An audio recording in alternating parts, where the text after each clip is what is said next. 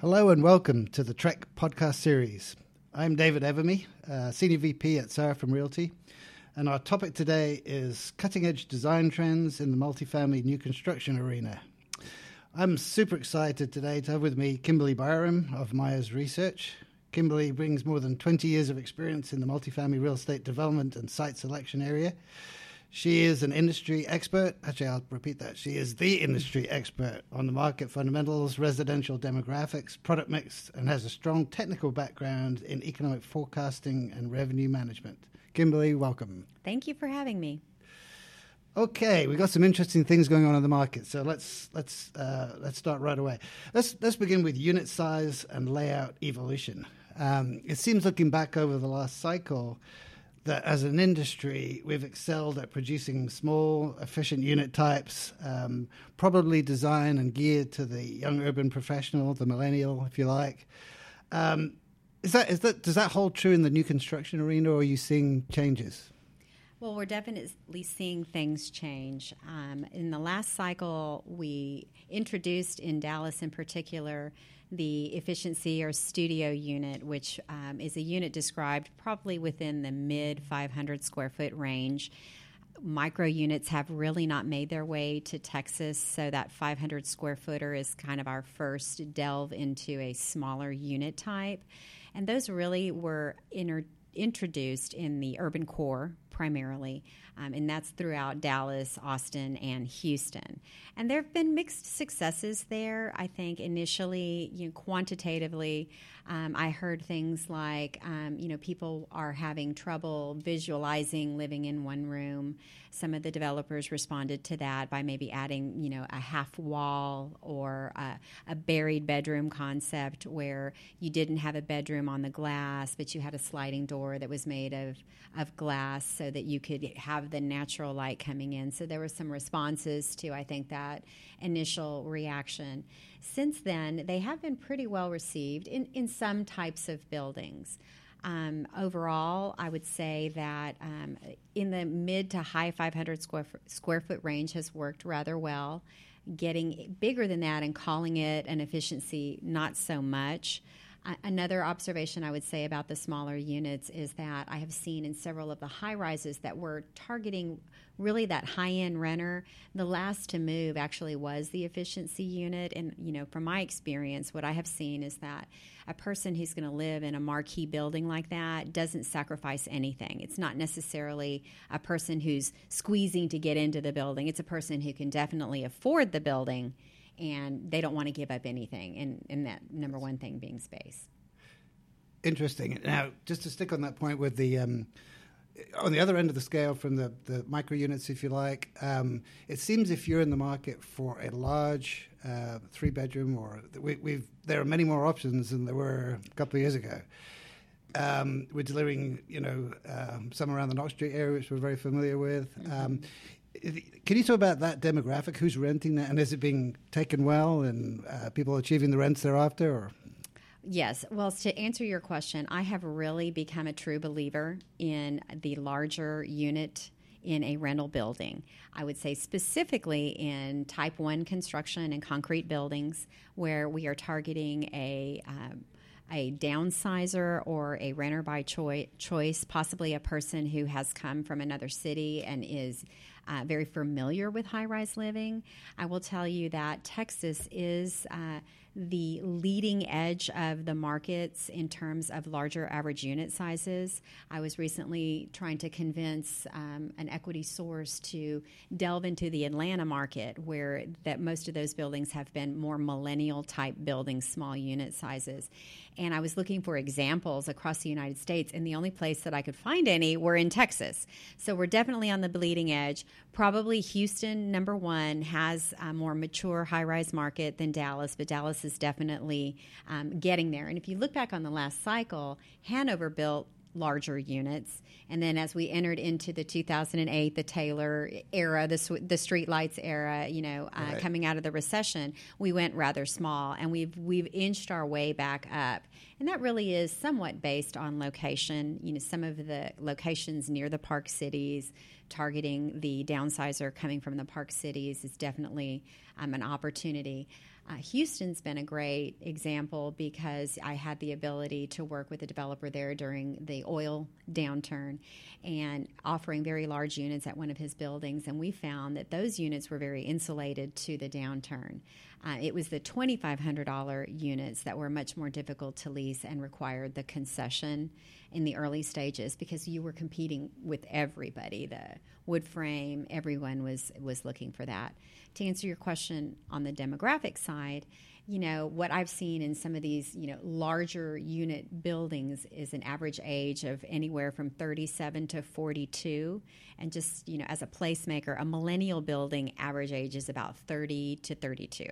Interesting. Yes. So quite a bit older. And what we've seen, a lot of people that own their own businesses can afford a house, probably came from a house. And I was doing some focus groups, and I thought this was really funny.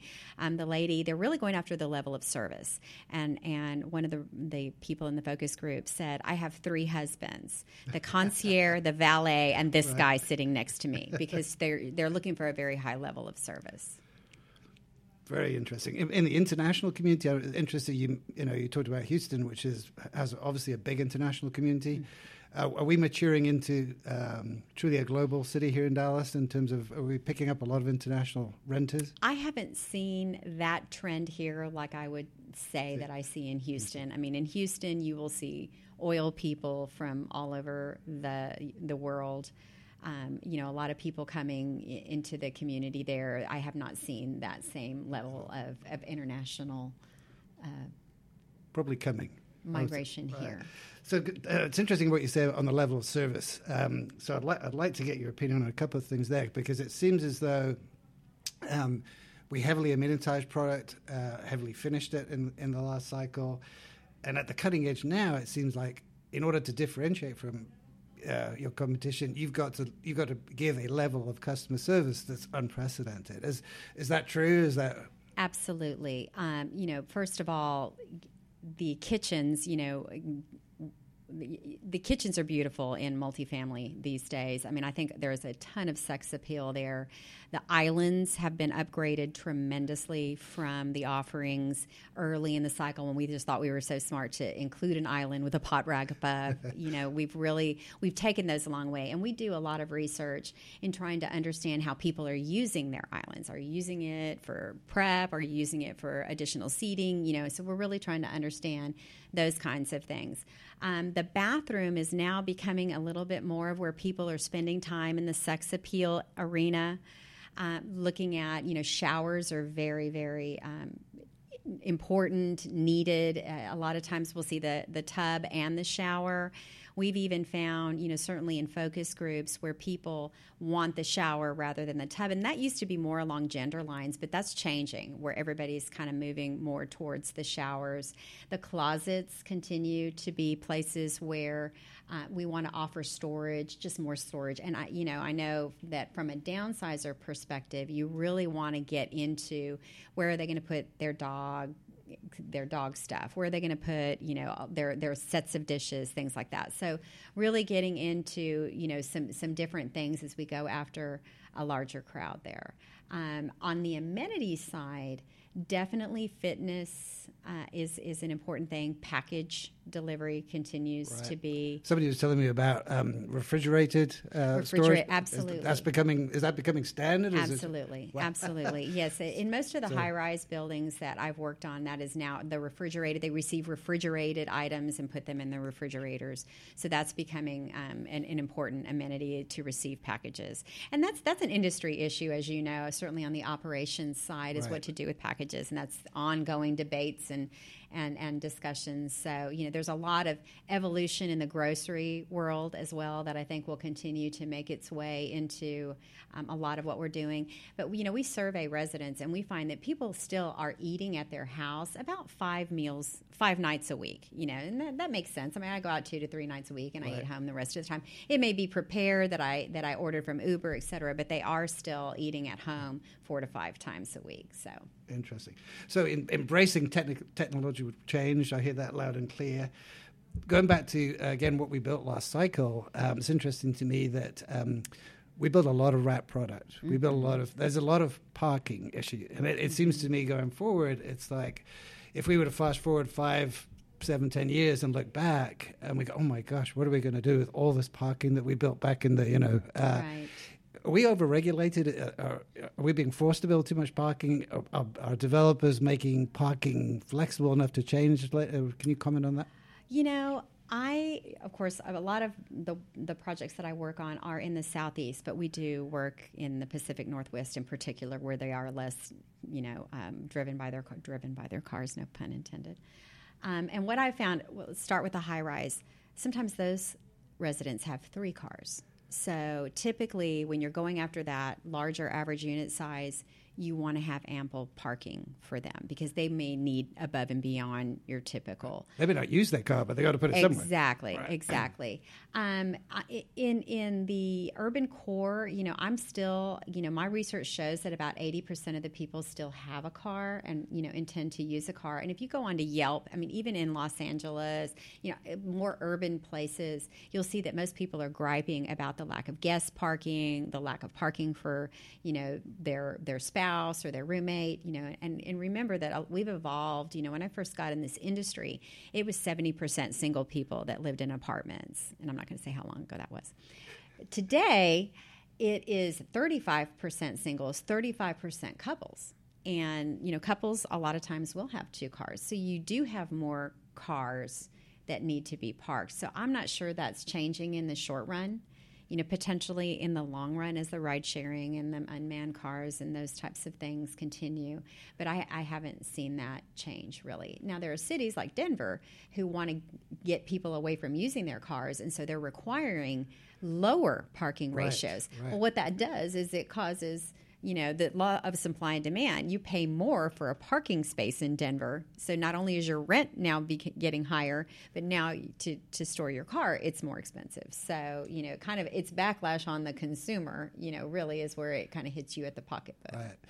Denver's an interesting market. I spent a lot of time in Denver, and a lot of pipeline, obviously, downtown Denver. A lot of small unit pipeline. The micro unit is emerging into Denver in a way. One thing that I was going to ask you about demand is sort of keeps me up at night a little bit when I'm trying to forecast demand looking forward. I think the unemployment rate in Denver now is sub 3, and it just occurs to me, it's like, wow, if everybody who's there has a job already, then in terms of net new apartment demand, you're kind of dependent almost entirely on people moving to Denver. Now, a lot of people obviously move to Denver, but there are a lot of apartments being built. Are we running at the right at the tail end of this in terms of new demand or net new demand? Well, Denver, there was a run up there, and most of the apartment markets that I'm in these days, with the exception of potentially Las Vegas and Phoenix, are at 250 basis points above what I would call their equilibrium, which is about 92 in Dallas. The dirty secret's always been we run at 92.5% occupancy. Right. We're at like 96 at the metro level right now. So one of the issues there then is we're probably too fully occupied, and we need to bring it back down. So this pipeline is kind of catching up. The jobs are catching up. The pipeline's catching up with the jobs that have occurred. So I'm not necessarily concerned about the pipeline where we're headed. Now, the days of 7% rent growth in Denver are probably over in the interim. Right. In that we're going to see, that come back down to a normal pace of 2.5%, 3%. Certainly concessions on new projects are prevalent these days. 1 month free does not concern me. When it becomes 3 months free, a la Houston, that's obviously concerning. I watch jobs always, and of course, full employment means that we can't continue to grow if people don't continue to move here. Right. So that is an issue, and I'm watching that in all the markets that we're in. But I also look at absorption, and if you look at the rate of absorption, certainly high-rise absorbs at a little bit of a different pace, but in most markets you're still seeing 20 to 25 a month, and it's always a good indicator that the apartments are being absorbed. And so I think we'll expect to see a lot of these markets come back down a couple of basis points, but I think that will be healthy, and it will bring that rent growth back in line. Kimmy, thanks so much for your comments. I really appreciate it. It's always wonderful to speak with you and get your insights. One closing, are we missing anything as an industry? Are we headed, do you have a a warning sign, or are you happy, or we're basically in equilibrium? Well, kind of back to your point, I think, one of the things that we can always get better at, and part of this is the full employment problem. I think that we're in a place right now where, it used to be in the old days, if you had a shopping score that fell below 90, you got written up. And if you had 2 of them, you got fired. I think because we're so fully extended in the labor markets, that follows through all the way down to our site level, where we're supposed to be selling our product and being on top of marketing and follow-up and renewal. And I really do think that the ability to provide that level of customer service is somewhat impacted by the labor pool that's currently out there. And some of these concessions, back to that point, are really not necessarily because the market needs them, but because you just don't have a hotshot leaser out there that's leasing. They need that tool in order to do the closing. So I think some of that, are just issues we're going to continue to have as the labor pool gets thinner and thinner, and people can get higher paying jobs doing other things. Thanks again for your time, Camille. It's wonderful to talk with you. Appreciate it.